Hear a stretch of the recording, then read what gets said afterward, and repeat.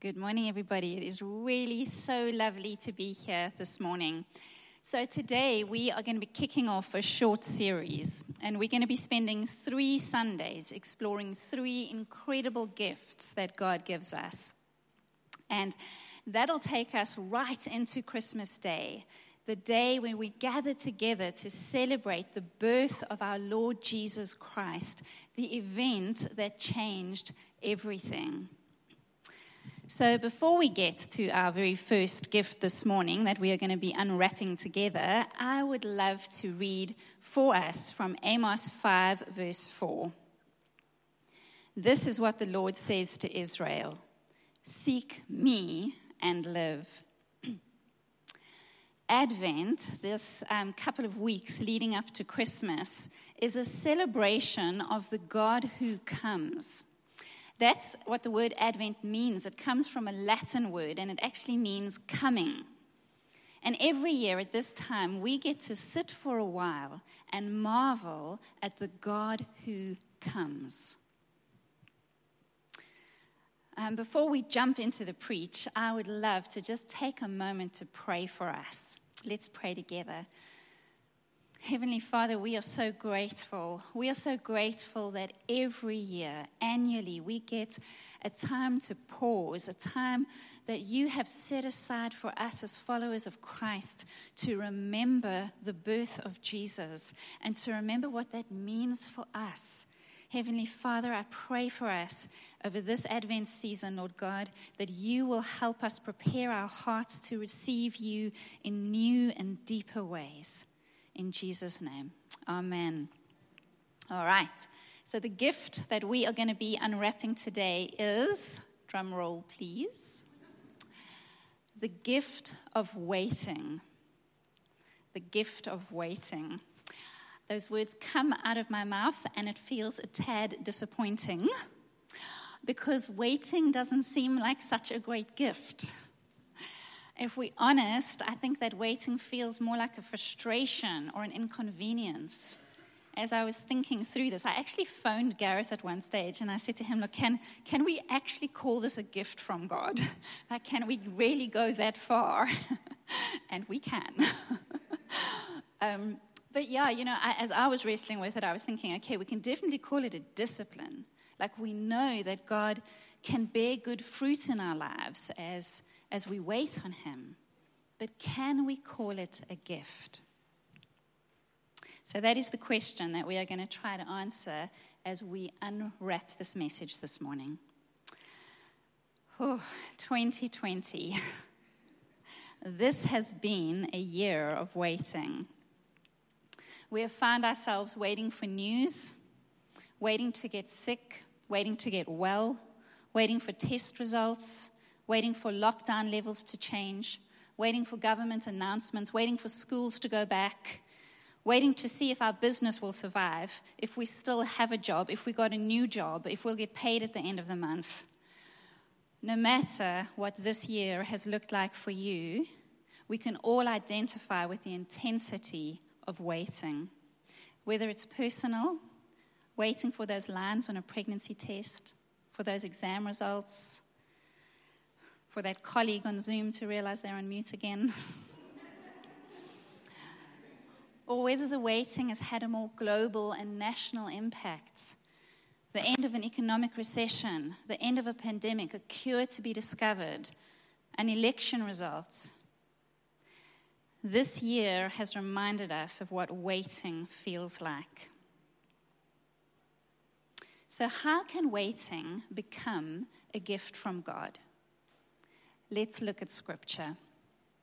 When we turn to God's Word, it is surprising how many times waiting is seen as a positive. We are instructed more than 200 times in God's Word to wait on Him, but we are also told that when we do that, we will be strengthened and there will be blessing, and that we can wait with faith and hope because of God. I've asked a few people to share a couple of scriptures with us this morning, and so that's going to come up on the screen behind me. Psalm 27, verse 14. Wait for the Lord. Be strong and let your heart take courage. Wait for the Lord. Amos 5 verse 4 says, "This is what the Lord says, seek me and live." I am reading from Lamentations 3 verse 25 from the English Standard Version. The Lord is good to those who wait on him, to the soul who seeks him. How great is it to see their faces and hear their voices this morning. Awesome verses on waiting. And Isaiah 40 verse 28, this one is almost overused, but it holds such gems for what waiting does in us. But they that wait upon the Lord shall renew their strength. They shall mount up with wings as eagles. They shall run and not be weary.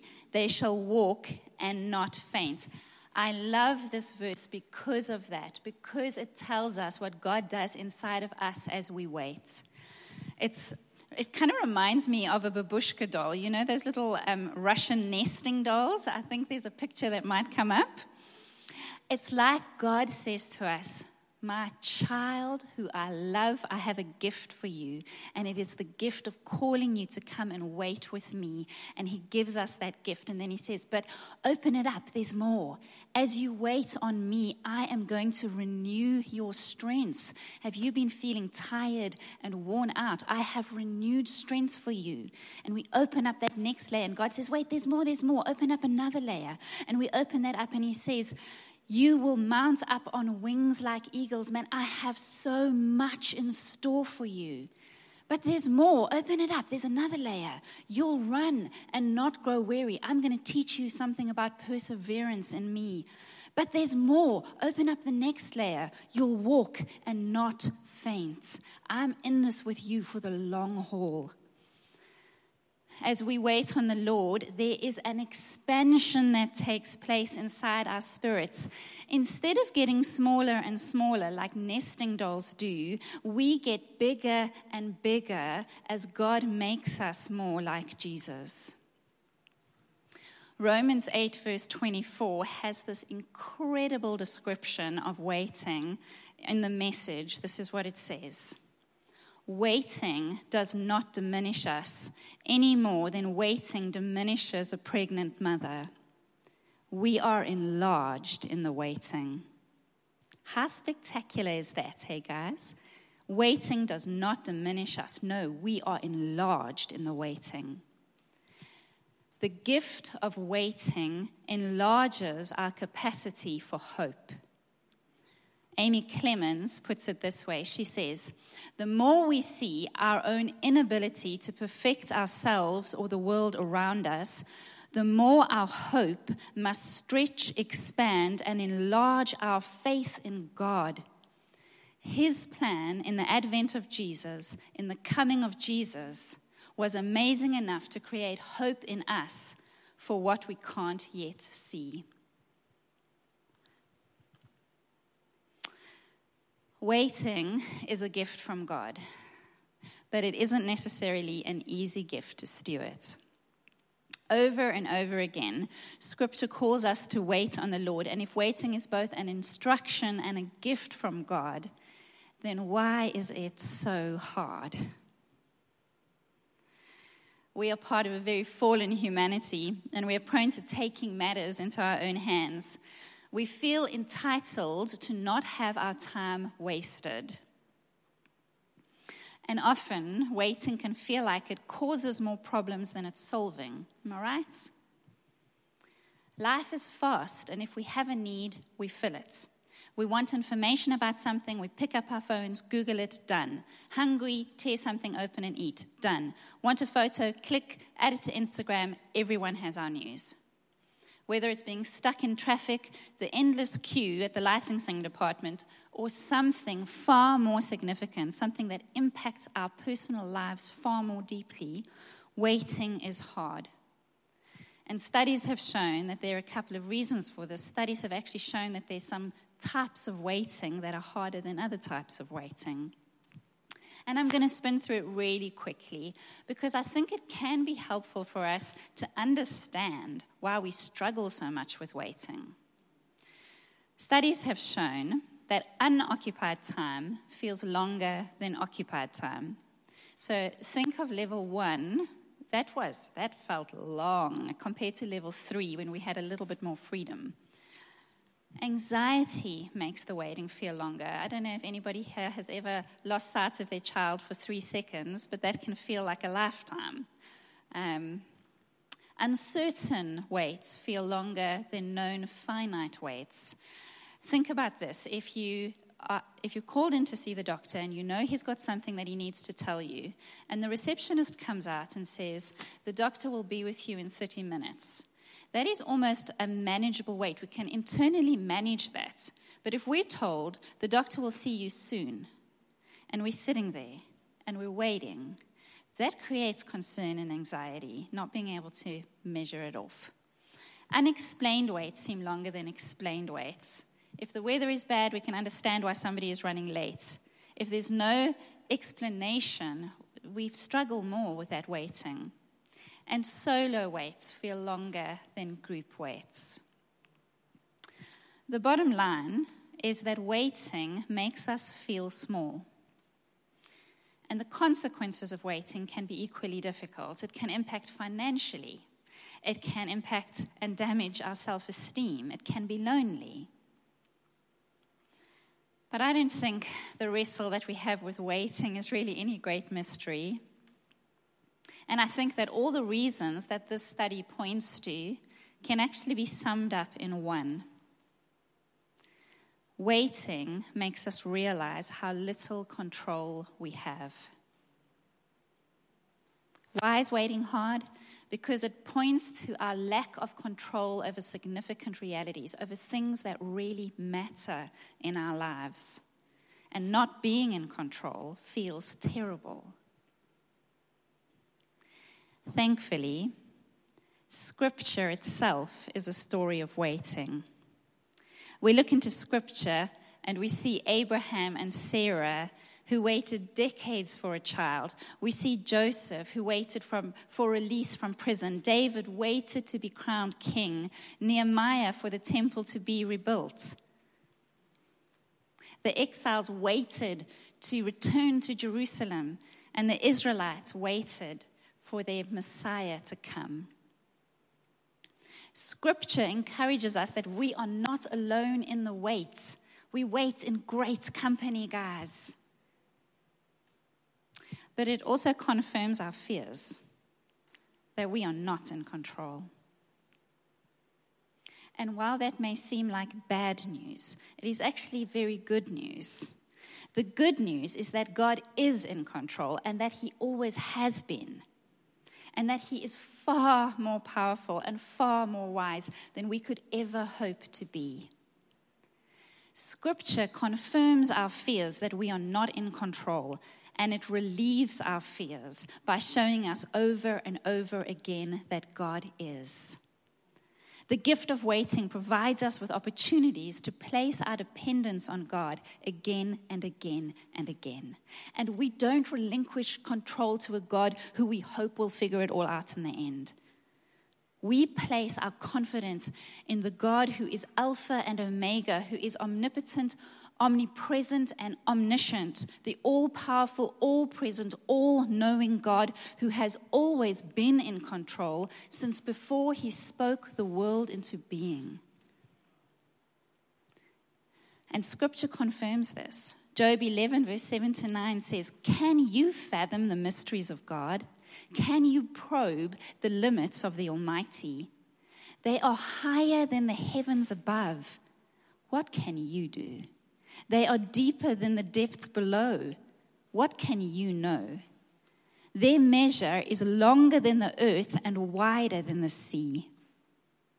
And another one from Job, this is from Job 26, and from verse 12 it says, "By His power, by God's power, the sea grew calm.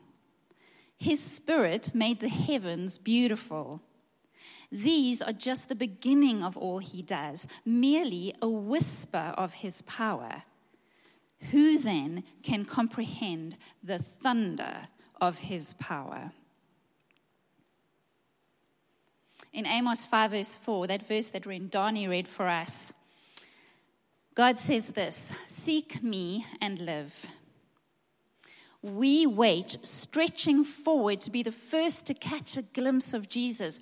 We wait like Zacchaeus did. Remember the story of Zacchaeus? He wanted to see Jesus, but he was a short man. So he climbed up a tree and he leaned out as far as he could so that he would be the first to catch a glimpse of Jesus coming. That's how we wait for Jesus.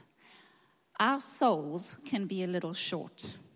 Waiting feels hard, and we need to stretch out ourselves as we seek God, full of expectation because we know that He is the God who is coming. Advent and waiting are beautifully linked. Advent invites us to look back to a wait perfectly fulfilled in Jesus.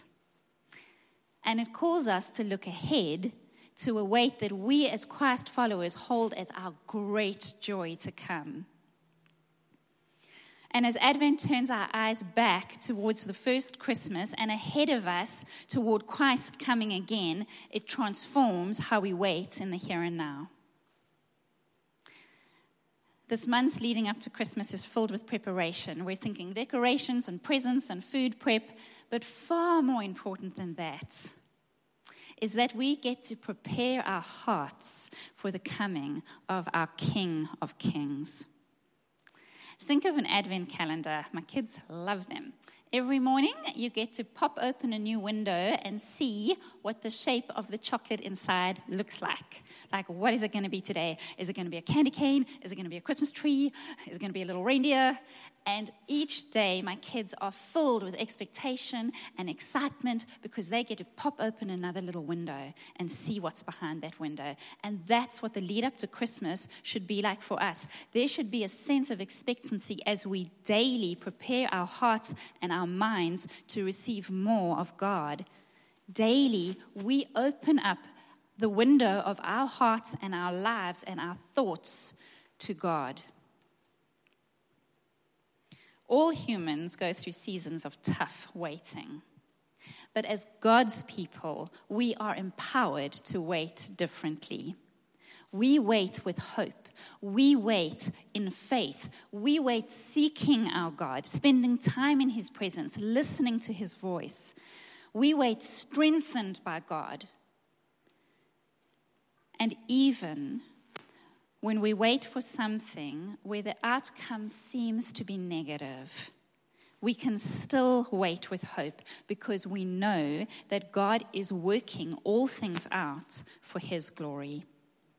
Man, being able to wait with hope, being able to wait in God, sets us apart from the world. God's people have always been a people of waiting. When we look at the Old Testament, we encounter God's people faithfully waiting for the Messiah. He had been prophesied and promised for centuries. And so they waited. Through exile and danger and wilderness years and times of plenty and times of famine, they waited. They hoped and prayed and prepared their hearts. Do you know, the last book in the Old Testament, it's called Malachi. I'm going to try and find it here. Babe, actually, can you come up and give me a hand? Because I don't have enough hands. All right, so this is the last, you can actually hold it like that. Okay, this is the last book of the Old Testament, and it's called Malachi. And then we flip to the New Testament, and we encounter Matthew, and this is where Jesus enters the story. For us, it's just a flip of the page. Thanks, my angel. It's a flip of a page. For the Israelites, it was 400 years. 400 years since they had last heard from God to when Jesus makes his appearance. But all this time, the God who works outside of time and space was perfectly at work. And in the most surprising way, the wait is met in Jesus. Listen to John 1, verse 11. So the Word became human and made his home among us. He was full of unfailing love and faithfulness. And we have seen his glory, the glory of the Father's one and only Son. Advent is a celebration of the greatest weight fulfilled, perfectly fulfilled. We look back and we see how God has done it. He has come. Galatians 4:4 says, "But when the fullness of time had come, God sent forth his Son, born of a woman, born under the law, to redeem those of us who were under the law, so that we might receive adoption as sons and daughters of God."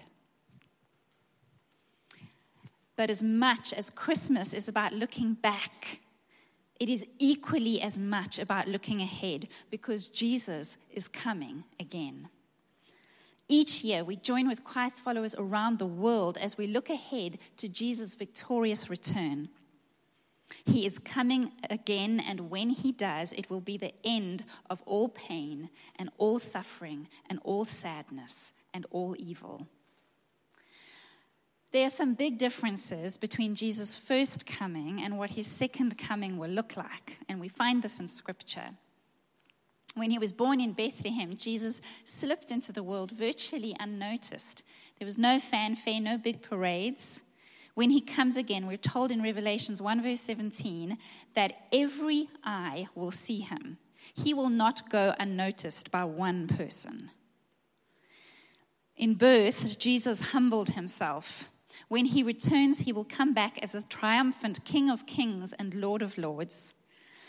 In his first coming, Jesus was mocked by men who hated him for his goodness. And even though he was deity, he allowed men to put him to death so he could save our lives. He came the first time as the Lamb of God. He comes again as the Lion of the tribe of Judah. The day is coming when every knee will bow and every tongue will confess that Jesus Christ is Lord, to the glory of God the Father. I would love to read Revelations 5, just 2 verses for you from Revelations 5, because it gives us just a tiny little glimpse of what it is that we are looking ahead to. And this is what it says. "Then I looked again, and I heard the voices of thousands and millions of angels around the throne and of the living beings and the elders, and they sang in a mighty chorus, 'Worthy is the Lamb who is slaughtered to receive power and riches and wisdom and strength and honor and glory and blessing.'